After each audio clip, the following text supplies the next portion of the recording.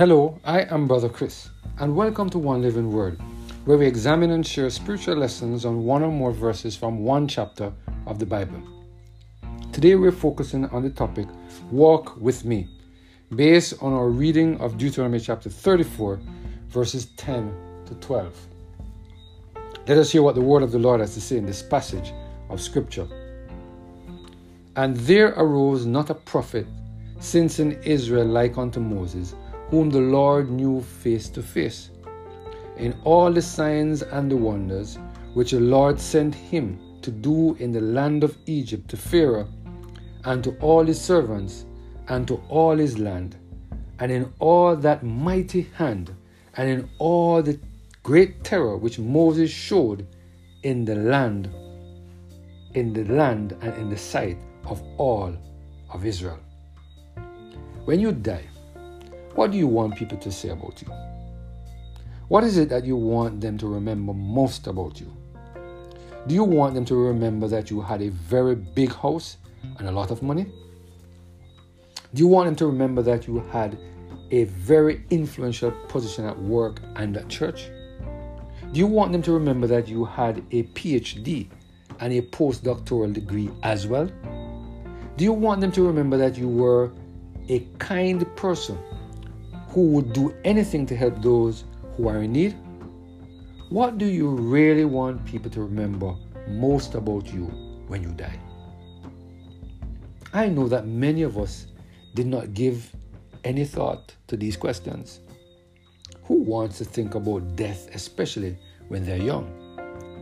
As I read the last 3 verses of Deuteronomy chapter 34, I couldn't help myself. I just had to ponder these questions when I reflected on what was said about Moses in these verses. The word of the Lord said, And there arose not a prophet since in Israel like unto Moses, whom the Lord knew face to face, in all the signs and all the wonders which the Lord sent him to do in the land of Egypt, to Pharaoh, and to all his servants, and to all his land, and in all that mighty hand, and in all that great terror which Moses showed in the sight of all Israel. Do you see what was said about Moses in verse 10? This man who talked with God face to face. This is a man who talked to God face to face. Can you believe it? Can you imagine being remembered as someone who talked to God face to face? Can you imagine being remembered as someone who was so unique that there arose no one like you since you died? Moses was a very unique man who developed a very special relationship with God. Because Moses spent so much time with the Lord, he lived a life that was in constant dependence on the Lord. Today, God is reminding us that once we spend quality time with the Lord or with Him, we will develop a close relationship with God that will be characterized by a close walk with the Lord. Matthew Henry provided the following commentary on these verses, which are very inspiring. He said, He was indeed a very great man, especially on 2 accounts. Account number 1, his intimacy with the Lord, God of nature. God knew him face to face, and so he knew God. He saw more of the glory of God than any ever did. He had more free and frequent access to God and was spoken to in dreams and visions and slumbers on his bed, but when he was awake and standing before the cherubims. Other prophets, when God appeared and spoke to them, were struck with terror. But Moses, whenever he received a divine revelation, persevered or preserved his tranquility. Number 2, his interest and power in the kingdom of nature.